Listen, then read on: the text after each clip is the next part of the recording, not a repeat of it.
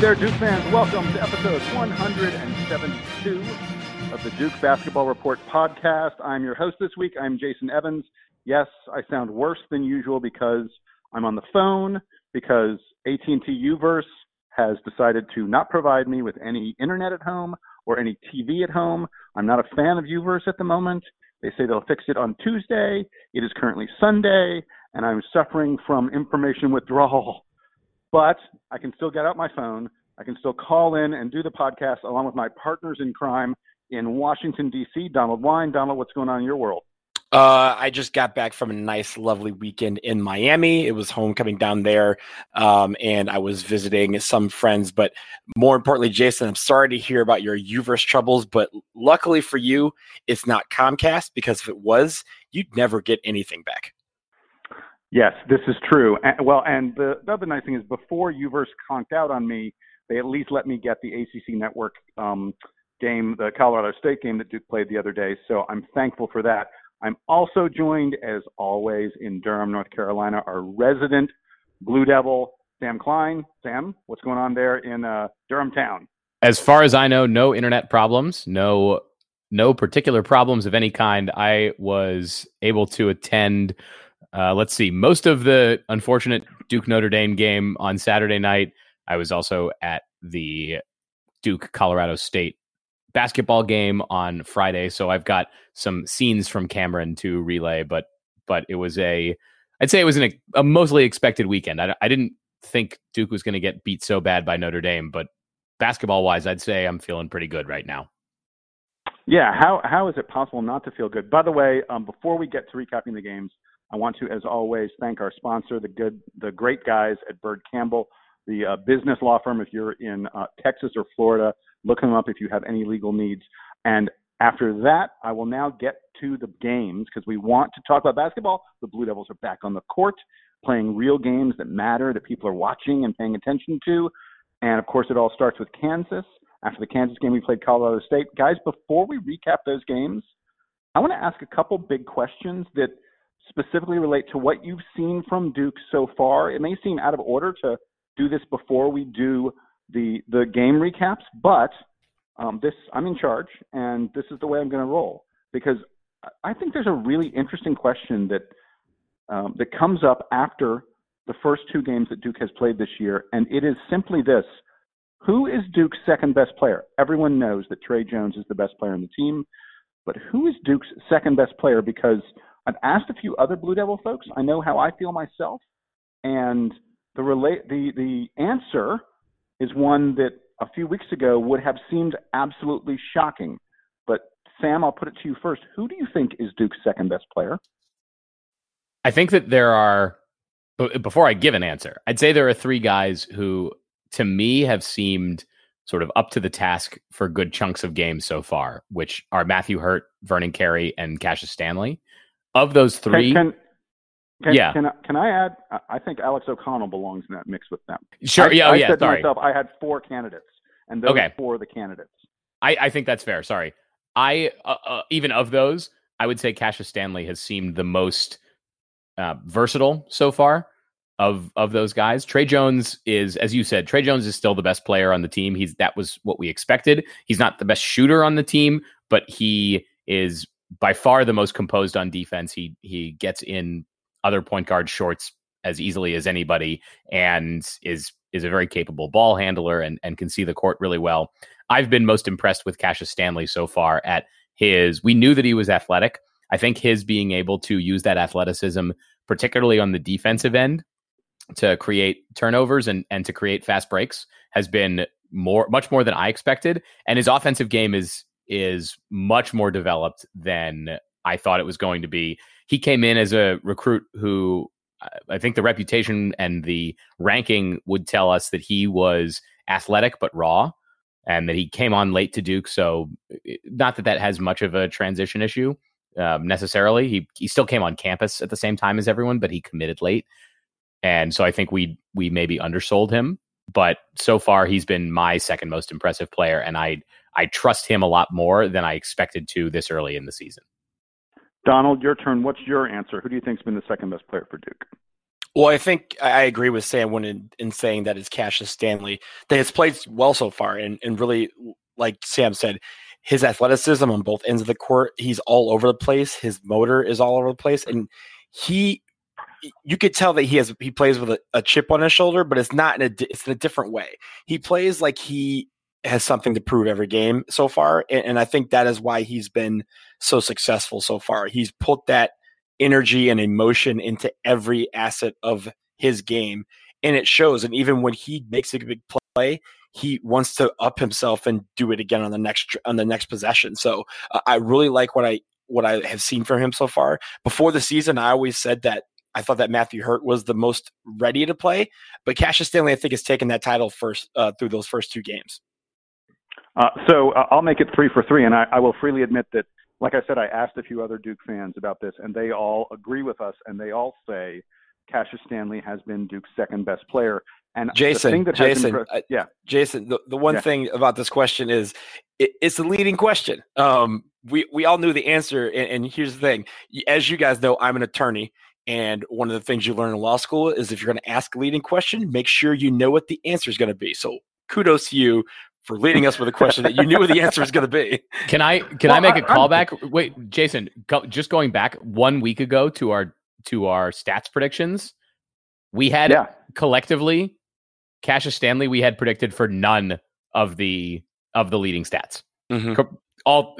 Across all the things we picked, we didn't have him for anything. And there's point, a chance. It would not be shocking if he led the team in scoring at this point.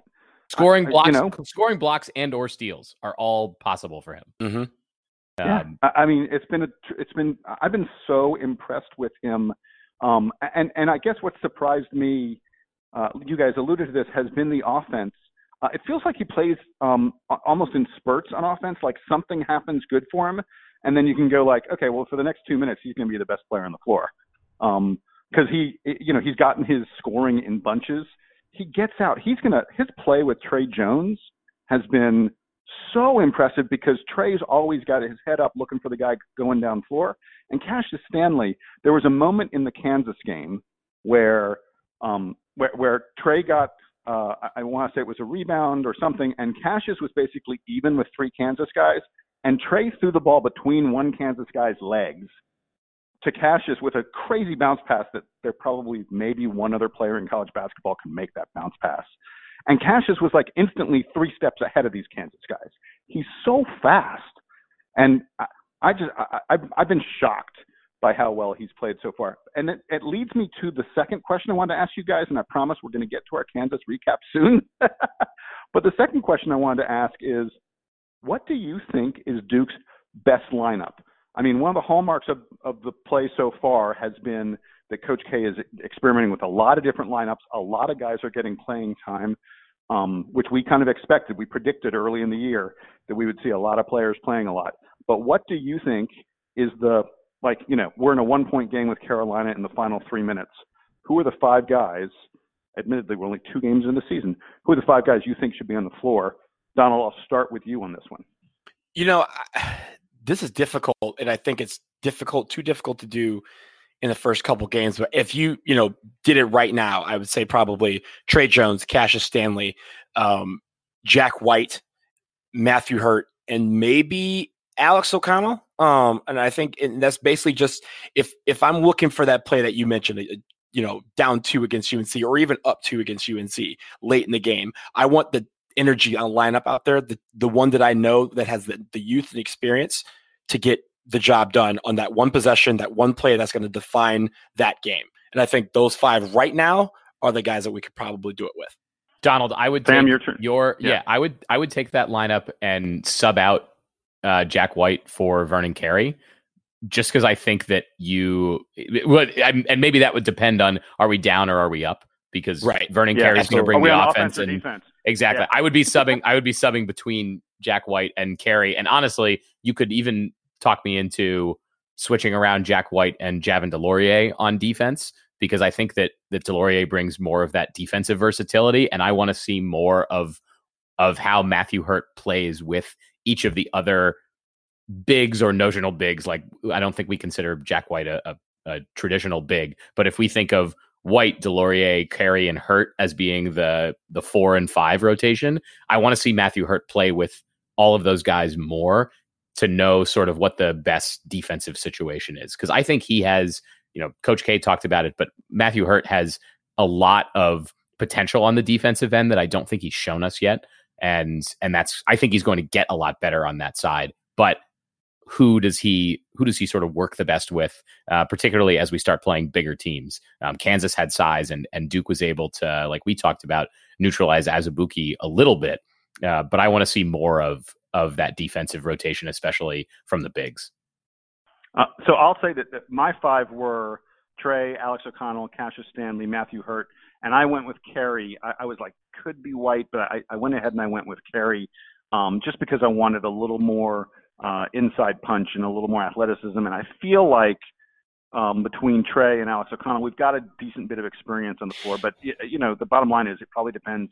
Do I need to stop or do I need a bucket? And Jack White, if I need to stop, is going to be there. If I need a bucket, it's probably Carey. Hey, one last thing I want to mention on Cassius Stanley before we get to the Kansas recap. So one of the things that was really intriguing to me about him that I happened to notice and I looked up, he is really old for a freshman. He's already 20. He will be legally buying drinks before Zion and RJ are buying drinks. He's only a couple months younger than Alex O'Connell and Jordan Goldwire, who are juniors. So even though Cassius Stanley is a freshman, and he's a guy who doesn't have a lot of NBA draft stock at the moment. Most of the NBA draft folks do not have him coming out early or going in the first or second round. That may start to change if he keeps on playing this way. I think part of the reason why is that he doesn't have that huge potential label because despite being a freshman, he's the age of a junior. But I got no problem with that at all. I love the idea of having Cassius Stanley for a few years. Oh, absolutely. I mean, how could you not after the energy that he provides?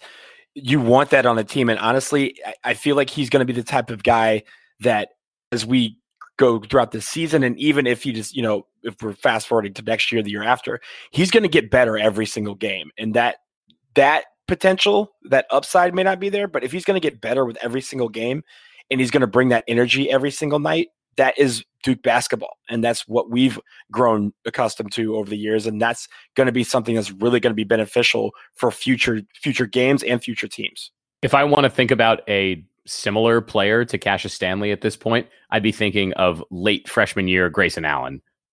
Obviously very bouncy, plays the 2 next to a really capable point guard. Probably not the guy you want handling the ball. That was one of the issues that Grayson had sort of in his sophomore and junior seasons, was having the ball in his hands too much. But with a Trey Jones next to you, or a Tyus Jones, or a Quinn Cook, a guy like Stanley, like Allen, is really going to be able to thrive with Trey, as you pointed out, Jason, finding seams for him to get the ball into tight spaces so that Stanley can be athletic. That's I think the best comp. And so if we're seeing him, like Donald was saying, if we're seeing him progress throughout the season, if he turns into early sophomore year Grayson Allen by the end of the year, then we are going to love watching him on a nightly basis. Okay, wait, are we playing a new game? Are we playing the Who Does Cassius Stanley Remind You of game? Yeah. I'm going Dante Jones, if that's the game. All right. We'll throw it back a little farther. I like that. Wait, he hasn't dunked on anybody yet and done push-ups. Oh, Cassius seems like the type who will he would all over you.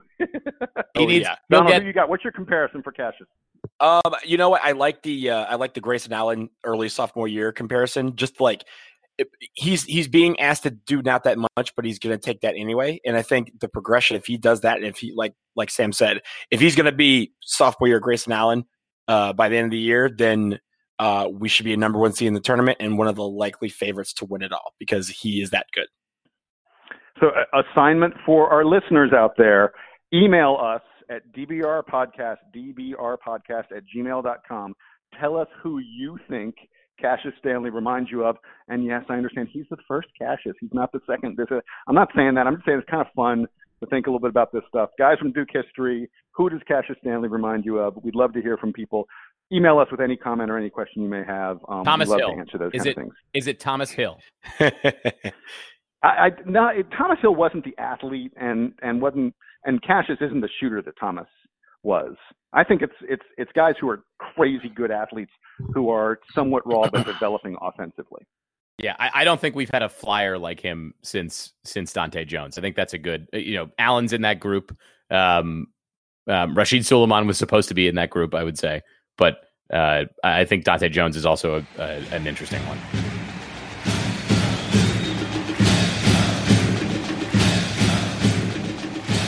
All right, guys, as promised, I apologize for all the diversions at the beginning.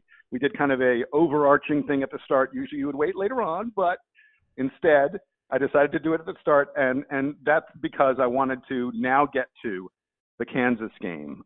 Duke versus Kansas in the Champions Classic, number 3 versus number 4. A very exciting game, not a high-scoring game, not a piece of basketball aesthetics that you might look at and really admire, but when you win, and that's what counts. Duke gets the victory over Kansas in a game where Duke seemed in control, and then Kansas came back, and then Duke came back. But a huge victory for the Blue Devils over a very, very well-respected team, an incredibly experienced team for a young club like Duke. This was fabulous that we got this win. Donald, let me go to you first. Give me your observations. What are the things you saw in this game that make you so excited, and what are the things that give you pause? Well, I was at this game on Tuesday night, so it was. I will say first, the atmosphere was weird. It was.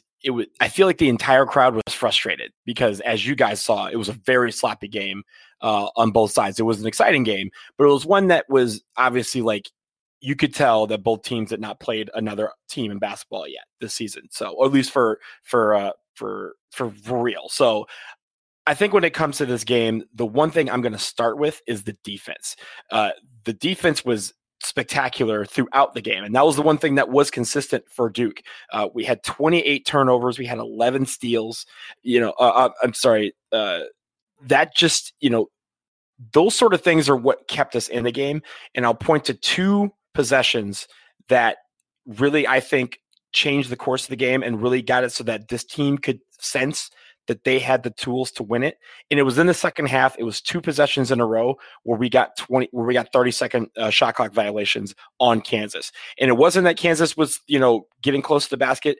They were stifled in every sense of the form in those 2 possessions. But when you saw the bench react, when you saw the crowd react, the team looked like they knew that they could just, if they could ride on that defense and just convert a couple times on offense, that they would walk away with this ball game. And that's what happened. We talked about Cassius Stanley in the last segment about how good he's emerged. He had 2 dunks in a row, including the one, Jason, that we talked about where Tre Jones basically threw the ball kind of Zion-esque, if you will, through 3 defenders and found a Cassius Stanley who was streaking down the wing, who jammed it home, sent them into a TV timeout break. And this sort of thing is what we want to see, because last year, I feel like with some of these games that were close like this, we didn't win. We couldn't find the basket. We couldn't get the stop on defense. This time we did. And I think it was, excellent defense down the stretch by Jack White, Tre Jones, Jordan Goldwire, I thought had pretty good defense despite the fact that he did not score a point during the game.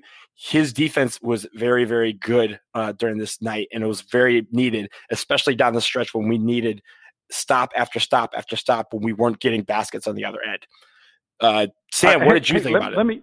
Well, I was going to say, Sam, let me put this question to you, Sam, really quick, because we're all talking about defense. Of course we are. Kansas had 28 turnovers. And to me, some of the story coming out of this game was, Kansas was sloppy. Kansas couldn't hold on to the ball. It was just awful. Sam, do you feel like how much of that was Kansas? How much of that was Duke? Because to me, it wasn't like Duke was sitting back in his zone, not guarding anybody, and Kansas was throwing the ball into the stands with no provocation. I thought Duke's defense contributed to a lot of those turnovers. Yeah, I think you saw there was some element of Kansas being sloppy, but you saw a lot of that hectic traditional Duke defense on Tuesday night. The freshmen appear to be doing, one of the things that Coach K loves in his players when they play defense is that they're all yelling at each other. They're shouting out switches and coverages and changes in the setup.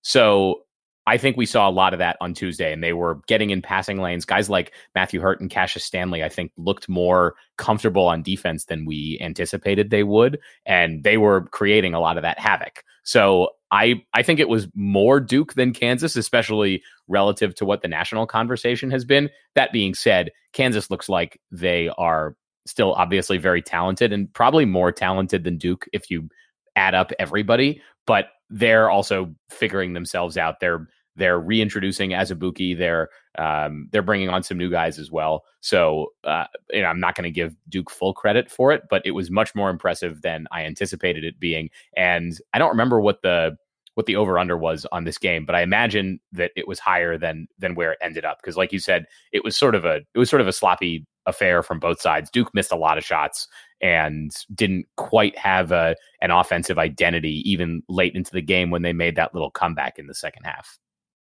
Yeah, I guarantee. I don't know what the over/under was. I guarantee. I want to say it was like 144, 146, but the two teams combined to score was a 134, 68 to 66. You'll never see a Duke over/under, maybe against Virginia and their slow pace. You'll never see a Duke. Are we gonna talk about Virginia? Oh God. Well, in a minute. No, in a minute. Let's not. No, I wanted to talk very briefly about the Duke offense. I mean, we've raved about the defense, and a game that you win 68 to 66, you probably won on your defense, and that's what Duke did. But this Kansas game, we took a lot of bad shots, most of them contested shots in the lane, on the move, where we had very little chance of it going in.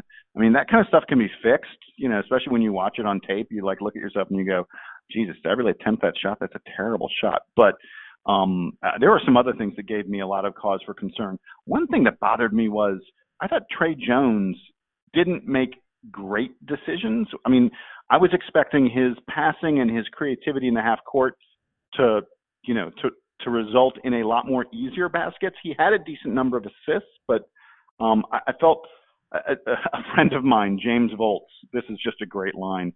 He was writing after the game, and he said that Tre Jones, you guys are going to love this line. He said, Tre Jones has driven into the middle of nowhere without a plan more frequently than Jesse and Walt did in 5 seasons of Breaking Bad, which I thought was really funny. That is, that's harsh. But accurate, I think. I mean, Tre, I know it's the first game of the season. It felt to me like Tre was meandering around a little bit, and then the free throw shooting. And Donald, hats off to you. I think, if I recall correctly, you were talking about free throw shooting a lot in the preseason. If Duke had lost this game, I would have been having nightmares about us missing free throws for a month. I'm fairly sure we blew at least 2 front ends of 1-and-1s. Vernon Carey and Javon DeLaurier were just terrible free throw shooters in this game. The whole team, we did not look confident at the line, and it showed in the statistics. And then the other thing is, I do want to talk, the one positive was the outside shooting, even though, it wasn't like we scorched the nets for 50% or anything like that. I feel like the outside shooting gave me a lot of confidence that this team's going to be able to be a much better outside shooter than we were last year. Vernon Carey stepping out and draining a couple of them, shows that you are absolutely going to have to cover him wherever he is on the floor. That was great to see. Carey, by the way, Jason. Yeah, Carey, by the way, blowing through our expectations on 3-pointers made this season. I might win that one. Yeah. Who has the high on that? I think I had. Donald, do you have the high? I think it was me with like 8. Yeah. I think I'm feeling pretty good about you getting a point there. Yeah, I definitely didn't expect that. So good job, Donald. Yeah. So I think the one thing about you're talking about the 3-point shooting.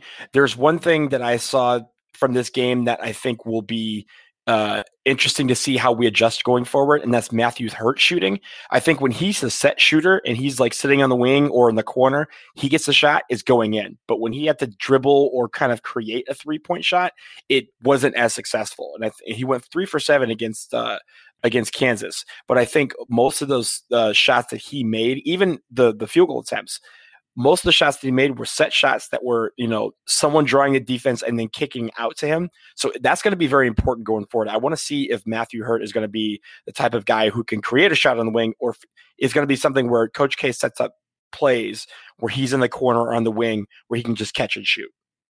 I love his form. I could watch Matthew Hurt shoot all day long. I think his form looks so good, and I feel like there are going to be games. There's going to be a game at some point this year where Matthew Hurt is 5 of 6, or even like 6 or 7 of 8 or 9 from 3. I'm telling you, that's going to happen at some point this year, and we're going to blow someone's doors off, because when Duke scores, defense never goes away, as Virginia has shown us the past couple of years. So when Duke has games where we score, teams are just going to be like, okay, forget it. We got no chance here. All right, Jason. So now that you're talking about Matthew Hurt and his shooting prowess, give me a Duke player that he reminds you of, because I'm trying to think of one, and I don't know if I've got a good one. I got one. Michael Dunleavy Jr. Oh, I like that. Okay. This is, as soon as he committed, that's exactly who I thought of when I saw his game. It's that versatile. He could go inside, he can go outside, he could shoot. He's pretty good at free throw line theoretically. I haven't seen him go to the line that much, but that sort of thing. His game is specifically Michael Dunleavy 100%. But he's got a little bit more size. Like, I think of Dunleavy as being a wing player, and I think of Matthew Hurt as being a traditional college 4. In the NBA, he's probably a 3, but in college he's a 4, right? Mm-hmm. Absolutely. So, and he'll play back to the backs at times too. That Dunleavy didn't really do in college. My comparison, and you guys, I'm going to say this, and you guys are going to go, yes. So the Matthew Hurt comparison I've got, not necessarily in body shape, but think a little bit about this guy as a freshman, Kyle Singler. See, I think I was thinking about Kyle Singler, and I think Matthew Hurt is a more sophisticated offensive player than Singler was. The Singler kind of had that, Singler also played the 4, particularly freshman year before K was comfortable having Zubek and Lance Thomas play together. But Kyle was more, I think, traditional 3-point shooter, whereas Matthew Hurt, I feel like, is more versatile as a shooter. Does that? I don't know if that makes sense, but I see that comparison. I see Dunleavy actually more than I see Singler. I just don't think that Hurt is nearly the ball handler. I mean, Dunleavy was to some extent a shooting guard or even a point guard in a small forward's body. I think Matthew Hurt, I don't see the ball handling from him that I saw from Mike Dunleavy. And I think the offensive versatility of being able to score inside and out, that's what the Singler comparison, that's what reminds me of Kyle Singler and him.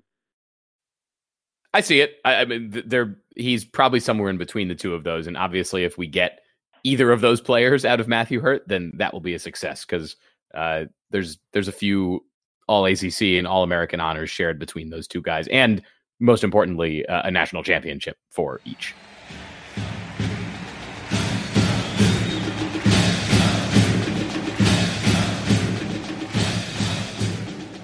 So as always, here on the DBR podcast, we want to thank our sponsors, the fine gentlemen from Bird Campbell Law Firm, with offices in Texas and Florida. They are a business-focused law firm. They are a couple Duke guys who were roommates when they were at Duke, and they're so excited to sponsor the DBR podcast. We urge you to reach out to them at BYRDCAMPBELL.com. Bird Campbell means business.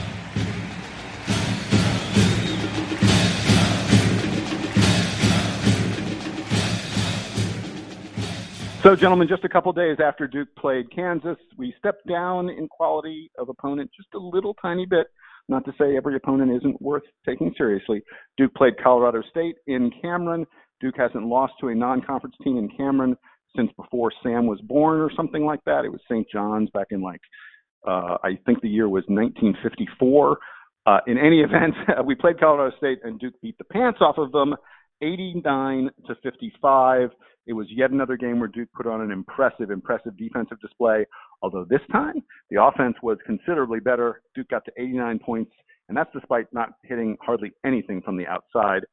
Sam, I will go to you first. What'd you see in this? You were at the game, right? Tell us what it was like in Cameron that day. Yeah, I was there. It was early season Cameron, so everyone was very excited, but most of the students still don't really know what to do yet, and that it just takes a few games for everyone to sort of get into season form.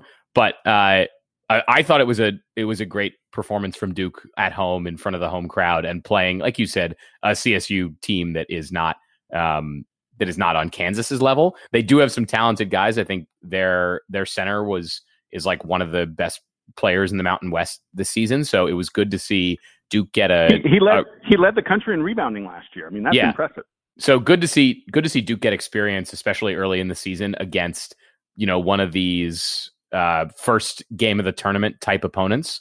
I don't think Colorado State is taking an at-large bid, but definitely a team that can show up on the 12, 13, 14 seed line and be an opponent that Duke might see early in the tournament. So Coach K is usually intentional about finding those types of opponents. And then otherwise, it was nice to see the offense clicking a little bit more than it did against Kansas. You saw more ball movement. You saw more of those steals that led to the leak outs and big transition points. We were talking earlier about Cassius Stanley specifically in that spot. I'd say the one downside from these two games, the thing that has been sort of underwhelming to me is Jordan Goldwire's performance. I think we expected, maybe the expectations were off, that late in the season last year, he was kind of coming on a lot stronger. And I think we might need to settle for Jordan Goldwire is a great player to have for 10 to 15 minutes a game, not that he is a starter. And I think Coach K, you can sort of feel Coach K wishing that Goldwire was a starter to put next to Trey Jones, and that he could rotate the freshman out, behind him to sort of motivate them. I don't think that's quite happening, but generally against Colorado State, it was a fairly easy win for Duke, sort of going all the way through. Shout out to Fort Collins and shout out to DBR listener Michael, who I know lives in Fort Fun. That's all I had on that. Donald, what was your takeaway from the game? What did you see that you liked? I think, first of all, we go back to Cassius Stanley. The man, it was all over the place. I really like the fact that his energy helps motivate and energize the rest of the team. And one thing I think it helped us was in rebounding. I thought we had a much more balanced rebounding effort from everybody. I mean, Cassius Stanley, 7 rebounds. Trey Jones, 5 rebounds. Alex O'Connell, 6 rebounds. Matthew Hurt, 5 rebounds. Javin DeLaurier, 5 rebounds. I mean, that is a lot of rebounds from just a few number of guys. And I think even, Vernon Carrigan. Well, go ahead. Wait. While you're talking about rebounds, I was a little concerned, maybe too strong. I didn't think Duke offensive rebounded all that well. We only got 9 offensive rebounds on, we missed like 32 shots. So that's less than a third. And against a team like Colorado State that doesn't have the athletes, doesn't have the size that Duke does, just doesn't have, the pedigree. I was a little bothered that we, weren't a little bit better on the offensive boards. That might be, well, I was going to say that might just be a game plan thing as opposed to an execution thing. Yeah, there's also that. And I think also, I feel like, and this is obviously a small sample size, and we'll probably see this, a little bit better throughout the season. I think our shots, the way that we shoot them, it's not like they tie themselves up to be offensively rebounded all the time. It's not like we're taking a lot of threes that are having long rebounds. These rebounds are, in and out or just off the rim, where if we don't have the positioning, we're not going to get the rebound. And especially if you have a guy, was a Nico Carvacho, had 9 rebounds and is one of the better rebounders, like you said. That positioning is hard to get when you're on offense. So I'm not too worried about it right now because we're only 2 games in. I think it's something obviously that we should take a look at and kind of, keep in the back of our mind going forward. But I think when it comes to our shooting, we're going to have plenty of opportunities to have offensive rebounds. But I think it's about getting in those positions. And I think as we learn how people shoot and how the balls go off the rim, we'll be in better positions to make that happen. So I'll tell you something that impressed me. I thought our half-court offensive execution, and look, some of it was coming off of a fast break and when we had numbers advantages, but just in general, I thought our half-court offensive execution was really outstanding, and it showed up in this stat. So Duke was 33 out of 47 on 2-point shots in this game. Look, we couldn't bury a three-pointer really to save our life other than Alex O'Connell, who hit 3 of them. But we were 33 of 47 on 2-point shots. I don't have a calculator in front of me to do the math, but that's better than 67%. That's better than hitting, that's around 70% of your 2-pointers. That's Zion-like. and we saw it. I mean, guys, Carey was 5 of 5 and Cassius Stanley was 8 of 11. I mean, we had a number of guys who took quality shots and made them, which was kind of the opposite of what we did against Kansas. Now, part of it is opponent.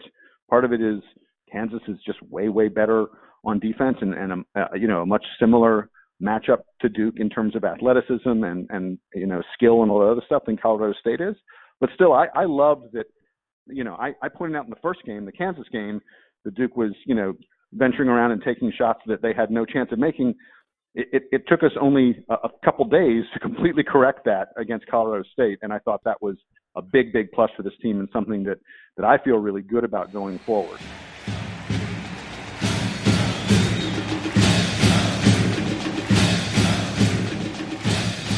So up next, Duke has 2 games this coming week. Somewhat like Colorado State, these are games against opponents that you would think Duke should have a decided advantage against. We're playing Central Arkansas and Georgia State. Sam, let me go to you first. Tell me a little bit about what you got on these 2 teams that Duke has coming up. Sure, I think it's probably useful to lump them together. So for reference, if we're looking at the none of the rankings at this point in the season are super helpful, just given that there isn't that much data. KenPom does the preseason predictions based on previous year's stats and then sort of changes based on personnel, recruiting rankings, stuff like that. He has Georgia State and Colorado State very similarly rated right now in the 160s, and Central Arkansas is a lot lower down, like in the 250s. So let's think of that first game against Central Arkansas being one that Duke should win pretty handily. Central Arkansas has played 2 games at Baylor and at Georgetown so far this season, and they got completely smoked by Baylor in that game in Waco. They're led by a point guard, DeAndre Jones, who is pretty impressive. And then they have, I'd say that the most notable thing about Central Arkansas is that they have size that can shoot. So they have a center, Hayden Koval, and then a big wing player, Eddie Kayulud, who both of whom are big dudes. Koval's a 7-footer. Kayulud's like 6'7", 230-ish. And they both have range out to beyond the 3-point line. So you're going to have to see Duke and sending players like Vernon Carey and Matthew Hurt and Javin DeLaurier out to the perimeter to guard guys like this. So perhaps this is a game where we'll see a little bit more of Jack White. He's probably the big on this team who's most comfortable defending on the perimeter, at least at this point in the season. And so with that, I'd say Central Arkansas takes a lot of threes. So you'll see Duke trying to either run them off the 3-point line or just be in their face when they're on the 3-point line to try to limit the success of that team. And then looking ahead at Georgia State, the guys from Atlanta, right, Jason? Georgia State's a Atlanta team. Yes, no, maybe, absolutely, perhaps, yes. Absolutely. So Georgia State comes in later in the week. Like I said, they're similarly rated to Colorado State. Most notable so far this season from Georgia State, at least as far as I can tell, is that they've got 10 guys who they're sort of running with. So deep bench. So far, I don't think we've talked enough about how Duke has actually had the deep bench so far, sort of unlike it's been in years past. But Georgia State also has a deep bench, so expect them to be subbing guys in and out a lot.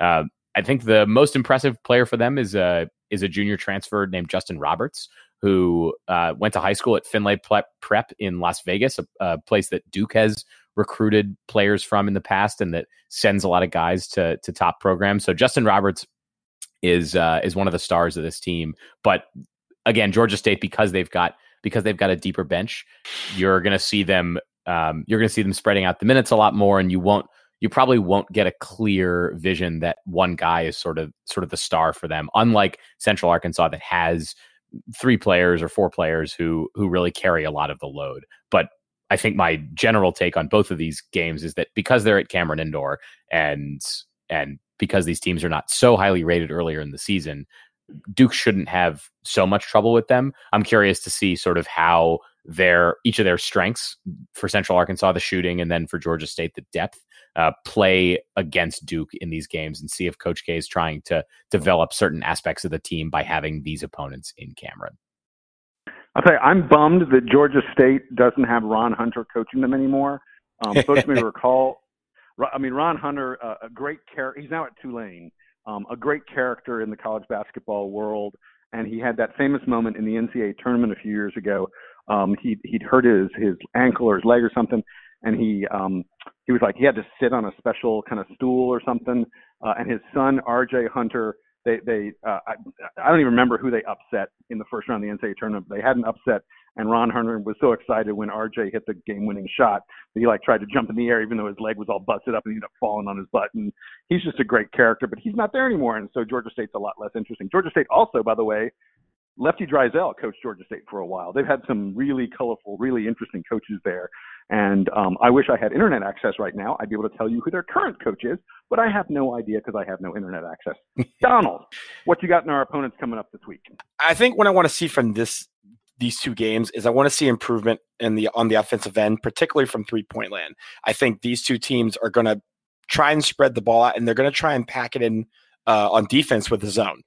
And we've seen that at times so far this year, and I want to see how our team reacts to that, because that is going to dictate how some of these more formidable opponents will guard us straight up going forward. Against Kansas, we saw them packing in the lane a little bit with their zone and attempt to make it so that we have to shoot from outside.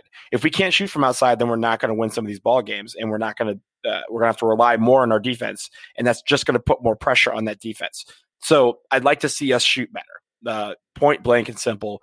These are 2 games where we can try and work those kinks out and see if we can get better shooting and get them in better situations, really.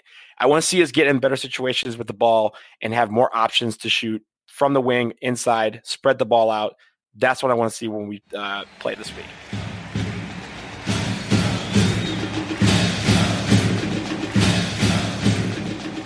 All right, so there's also a little bit of Duke basketball news, some recruiting news, folks, that we want to tell you a little bit about.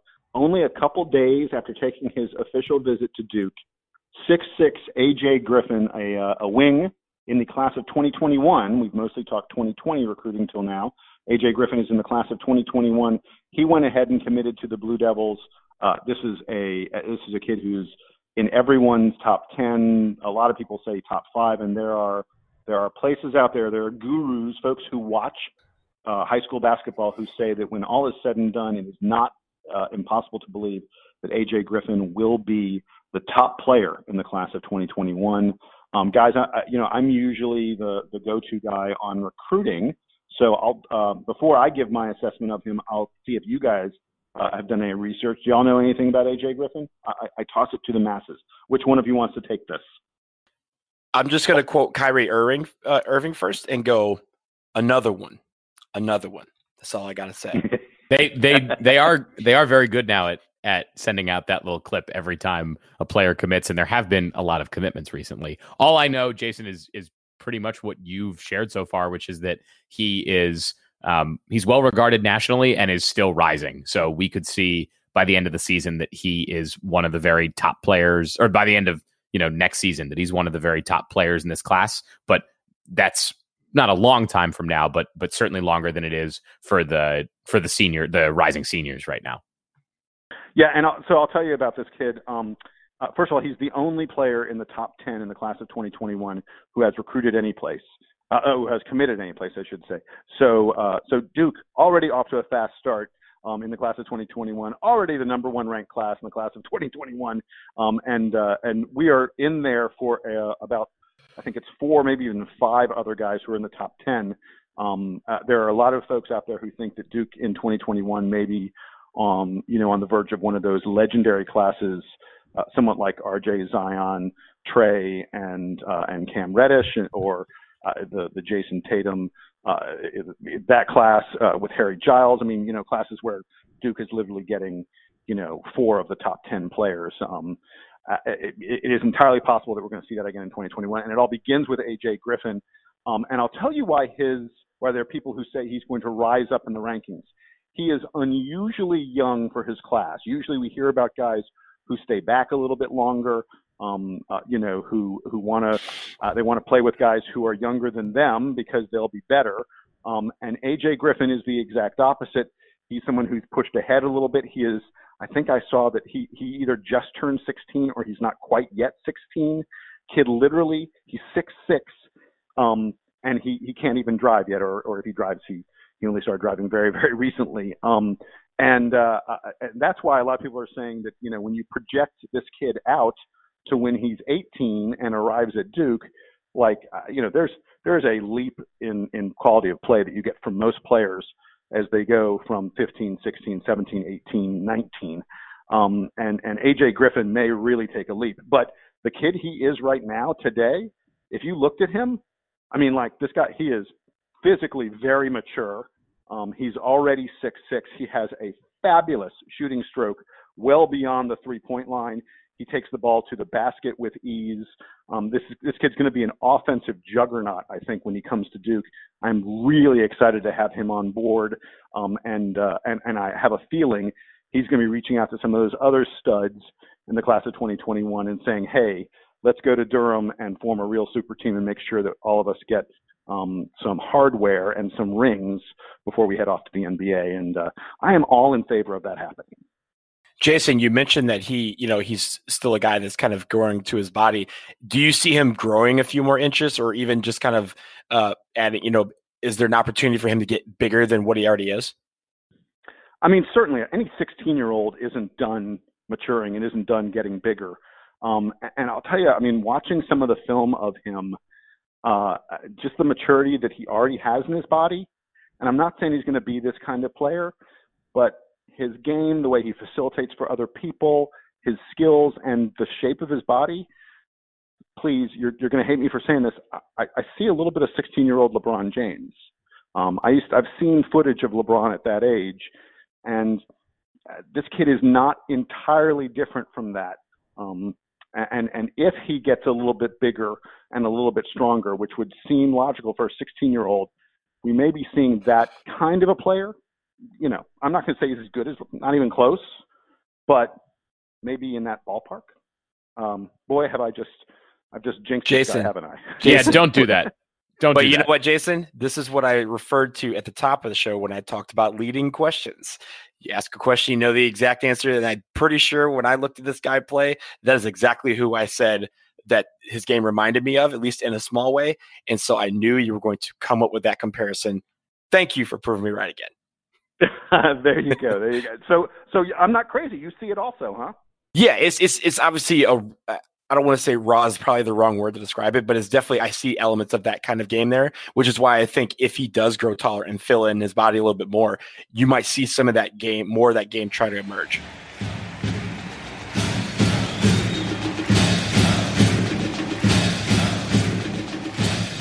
All right, guys, we've had a lot of fun talking about basketball. We have to get to something a little bit less fun. We won't spend a lot of time on this, people. But the Blue Devils played a very, very good nationally ranked football team. You may have heard of them. They're the Notre Dame Fighting Irish. Game did not go well for Duke. We got our butts kicked. Sam, you were at the game. We don't need to dwell on this for a lot. What did you see? What did you think of Duke playing against Notre Dame? By the way, when was the last time Notre Dame didn't play on national TV? This is on the ACC network. Just bizarre. So my general take is that the Duke's offense has really regressed throughout the season, and we saw it on Saturday night. Quentin Harris couldn't make big passes. The running game was sort of stifled throughout, and Notre Dame on the opposite side, Notre Dame was really able to take the top off against Duke a couple times, which was the difference here. Turnovers weren't really an issue for Duke. I mean, they had a couple, but it wasn't as backbreaking as it was against, like North Carolina. But this is one of those games where the opposing team is going to bring a ton of fans into the stadium. It was cool because it was a night game and the stadium was full. It was not cool because the stadium was 60% Notre Dame fans. Not that we didn't invite them, but that's just sort of the reality when Duke plays a program like Notre Dame the same way it is when they're playing a Clemson or an Alabama or anyone of that ilk.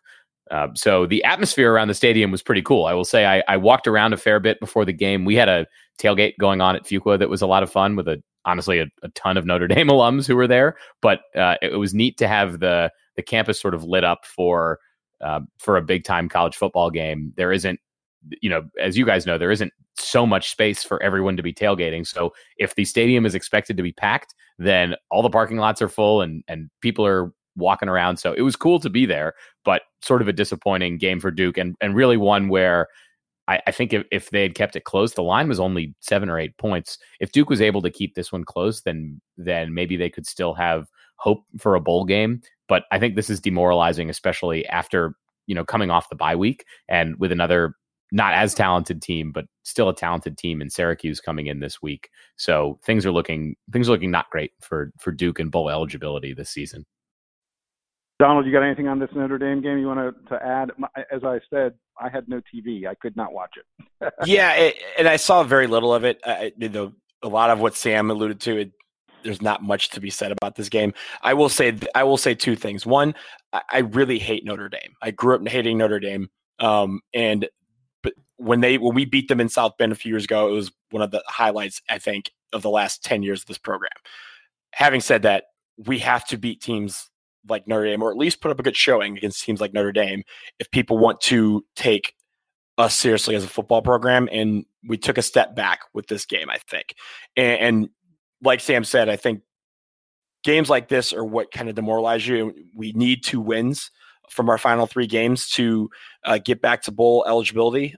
We have Syracuse coming in. We play at Wake, who has been really good this year, and Miami, who is surging.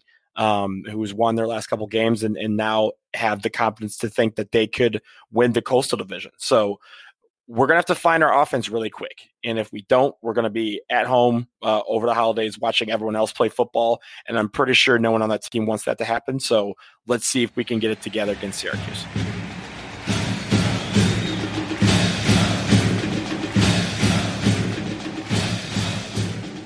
All right, guys, we are about to wrap things up. It is time for parting shots. Donald, I will go to you first. What do you have to tell the folks as we go away? Well, last week was that basically just ended for me today, has been kind of a whirlwind. I have started on Monday here in D.C. My beloved Detroit Pistons were in town to take on the Washington Wizards, so I attended that game. The very next morning, I was on a train, or not a train, on a bus. This is how many days. I don't even know what day it is. The next day, I was on a bus to New York City to see our Duke Blue Devils beat Kansas in the Champions Classic.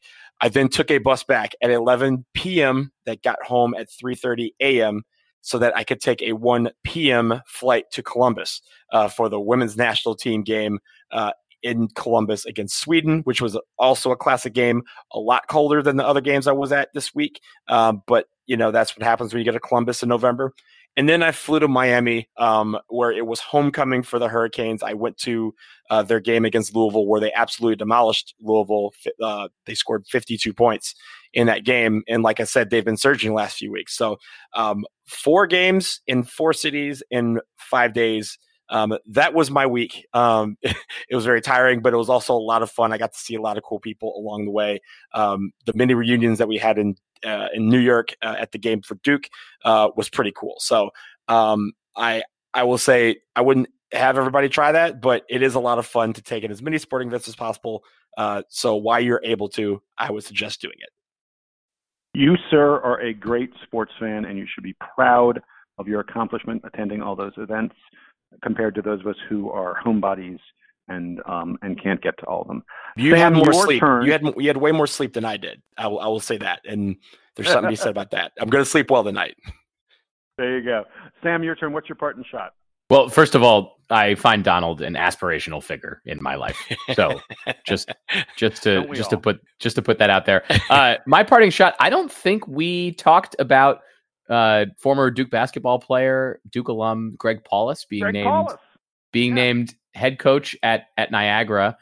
He was an assistant on Patrick Beilein's staff. I assume that Patrick Beilein is Coach John Beilein's son, right? So Coach Beilein, second Coach Beilein, second generation Coach Beilein, left the Niagara staff a couple weeks ago. He was the head coach. Greg Paulus was a new lead assistant for that program, and he became the interim head coach, and now he's the full-on head coach for Niagara. So unlike some of his teammates who have come back to Duke at the conclusion of their playing careers to sort of start their coaching lives at Duke, we're thinking about John Shire and Nolan Smith.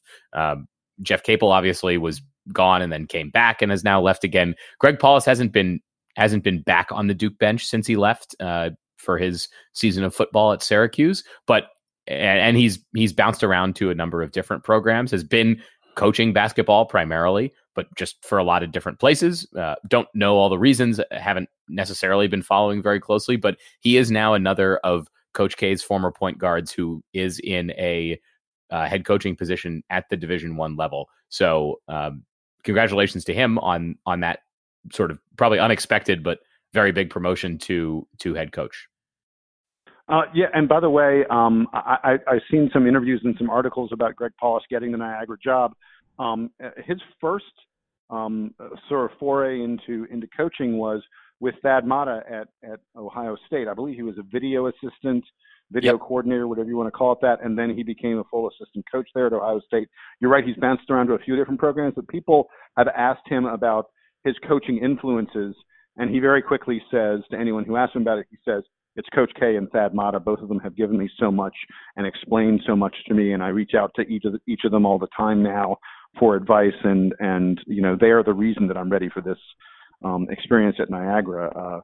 And good for great for him. You love to see anyone from the Duke family succeeding like this. In coaching, feels like there are just dozens of them all over the place, and he is the latest, and we're really, really excited for him. And Paulus is one of those players that I think we gloss over because of the injuries that he had and his sort of lessening impact as his seasons progressed. He was really effective his freshman year when he played with JJ Redick and Sheldon Williams, and then by his senior year he was barely playing behind Nolan Smith and John Shire and then freshman Elliott Williams right before he transferred. So I think Duke fans probably write off Greg Paulus maybe more than we should, just because, timing never really quite worked for him. The injuries worked against him, but still a guy who I think a lot of Duke fans would recognize, and certainly people within the program recognize that he was a kind of a stand-up guy that everyone sort of liked having around. So, wouldn't be surprised to see him back at Duke in some capacity in the future, especially, if things are going well for him at Niagara.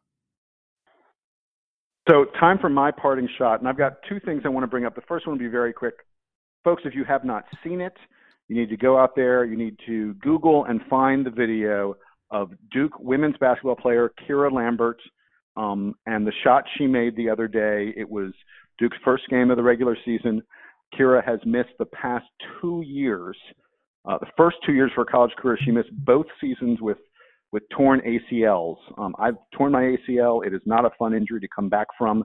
Requires a lot of hard work to rehab, and really difficult to get back to, the ability to play major college athletics. That's the whole reason I'm not playing major college athletics right now, is because I tore my ACL. Ha ha ha. Jason, same. I also have torn my ACL and also am not playing college athletics, despite now sort of being a college student. Sort of. There you go. But anyway, so Kira Lambert, in her first appearance in a Duke uniform after 2 years of missing time, it's the end of the first quarter, I want to say, of the basketball game and the women's game. She gets a rebound. There's like 1 or 2 seconds left on the clock. I think she takes maybe one dribble. She throws it up, and the first basket, since coming back from the injury, is a 3/4 court heave that touches nothing but net. And her teammates just go crazy. It is a moment of unbridled joy. And like I say, folks, if you haven't seen it yet, hit that Google thing, hit that YouTube search button, and find it, because it's a wonderful little piece of video. And it was on SportsCenter. It was the SportsCenter, like their favorite thing of the day that it happened. So good for Jason, her, and a really great moment. Yeah.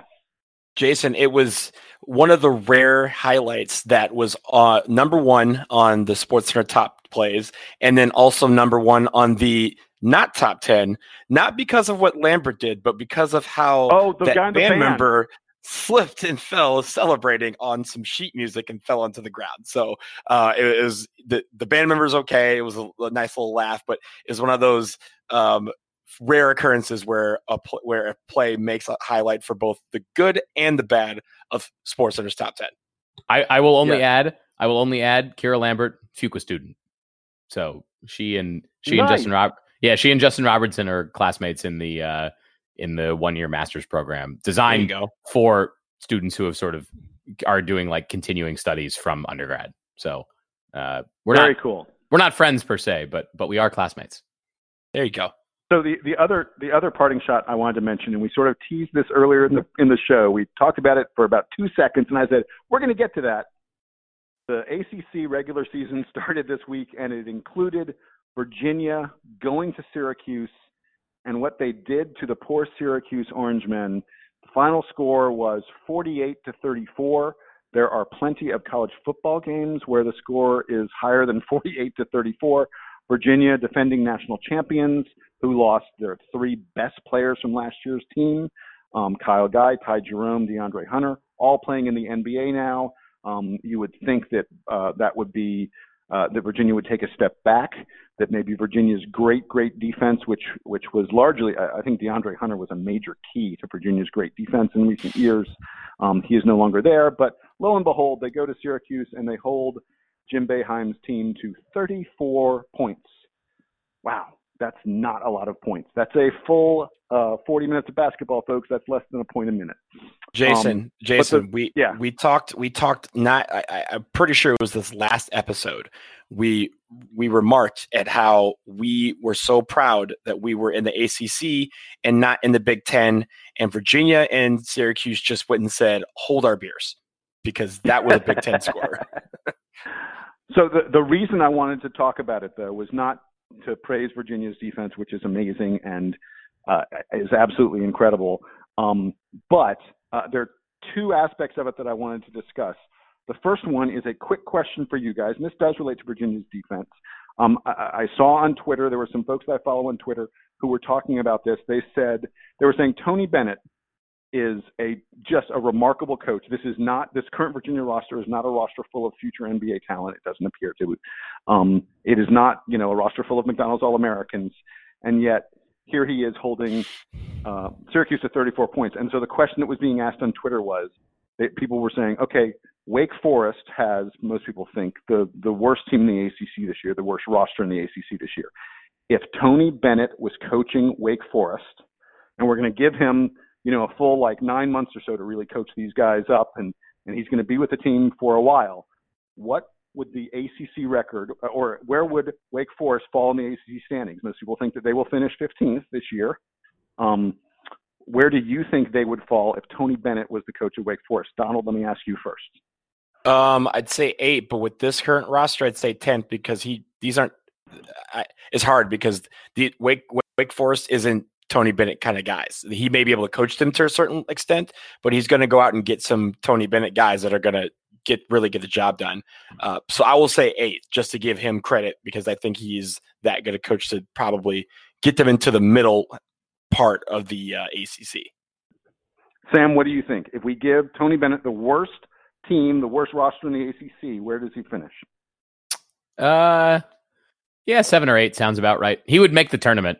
I mean, he would turn them into such a defensive juggernaut as long as they're Division I athletes that I'm not even super. I mean, they held Syracuse to 34 points. You don't even have to be bad at offense to beat them, right? You have to be you have to be simply bad at offense, which Wake Forest is, right? We've watched a little bit of Wake Forest basketball the last couple of years, unfortunately. But yeah, he would coach them into the tournament for sure. Yeah, so I also pegged them like six. I actually thought maybe as high as six or seven in the ACC. That's how much I think of Tony Bennett, and you guys summed it up perfectly. He is such a great defensive coach that I feel like even without a lot of great talent on the Wake roster, he would turn them into a pretty darn good team and probably a tournament team.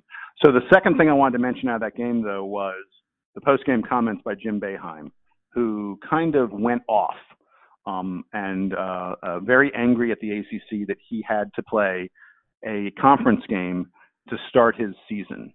Jimmy B usually does not like to leave the state of New York.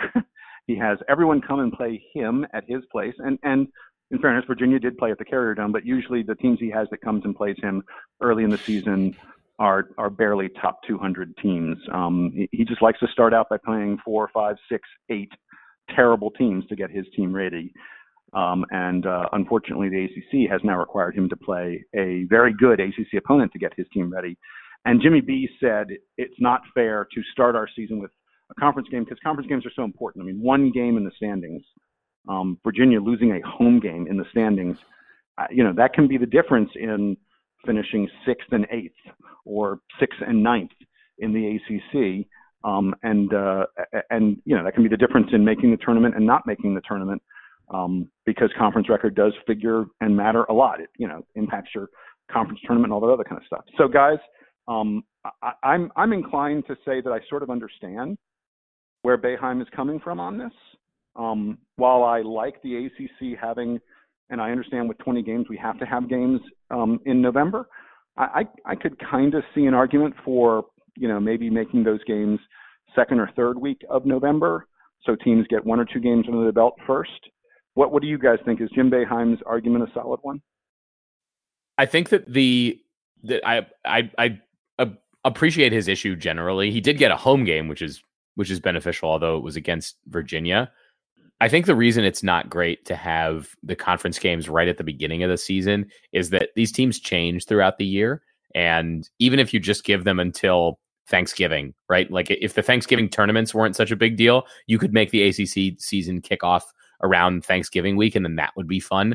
But the teams need a little bit of that gelling time before they're actually who they are. So, we saw this last year as a perfect example where Duke looked like a juggernaut the first week of the season against Kentucky, and then they never really returned to that for the rest of the year, perhaps because other teams sort of caught up. The same thing could happen here. Virginia had an unbelievable defensive performance the other night.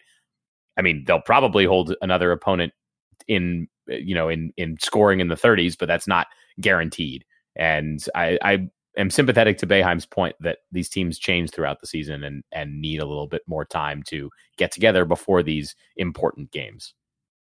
I did like it before when they first announced it, and after going through the first 5 days of the season, I really don't like it because the one thing about ACC games is that they sell themselves. They shouldn't have to be the first day or two of the season as part of a marquee matchup. And really what the ACC did is take a couple of those marquee matchups away from the rest of college basketball fans because they hid them behind games like the Champions Classic. And really this first week of the year, people aren't trying to see in-conference games. They're trying to see some of these better teams and how they play, some of the better freshmen in the country, some of the best players in the country. I mean, I think more people probably tuned in to see James Wiseman in Memphis play a couple of games than they did to see Virginia and Syracuse. So I really don't like that they tried to do this because I think in their mind, they were thinking these can add to the marquee matchups that already exist during the first week of college basketball season, but really no one wants to see it in an in-conference setup. They want to do it. They want those games to be in December, January, February, and early March. They don't want to see those the first week of November. Yeah. And I mean, I'm glad that if you look at the matchups, and I don't know if the ACC did this intentionally or not, we didn't get too many, really important matchups in terms of the teams at the top of the conference. Can you imagine if UNC had played Louisville or, or Virginia had played Carolina or Louisville as the first game of the season, a game that could be really impactful on the top of the standings? That would have been wrong. And so I also think a lot of the reason why they did this was the launch of the ACC network, and they wanted to launch it in a really splashy way with conference games early on. And I'm hoping that in the future they'll do what what all three of us seem to want, which is, yeah, the ACC plays an early conference game, but not the first game. Probably the third, fourth, maybe fifth or sixth game. In fact, I think that would probably work out better. Yeah, I even think it should be after all the holiday tournaments are done. I don't think any college and any conference should be doing conference games before those because the focus is on building up towards that. It's on those early season matchups like Champions Classic and those, the Big Ten ACC challenges and things like that. And then you get into conference season. I think December is a great month to highlight some of those marquee matchups, especially between Thanksgiving and the holidays. But if you do it before Thanksgiving, I think it gets lost. And I don't think that's what you want to do with your conference matchups. Good call, my friend. We are in agreement on that. So that is going to wrap it up for us here on episode 172 of the Duke Basketball Report podcast. Thanks so much for joining us. As we said earlier, please email us. We love to hear from you, dbrpodcast@gmail.com. Reach out to us, and if you have something interesting to say, maybe we'll read it in the pod. We can make you famous. How about that? For Sam and Donald, I am Jason Evans. Again, we want to thank our sponsors, Byrd Campbell, for helping to support the podcast. And Duke Band, it's your turn. Take us home.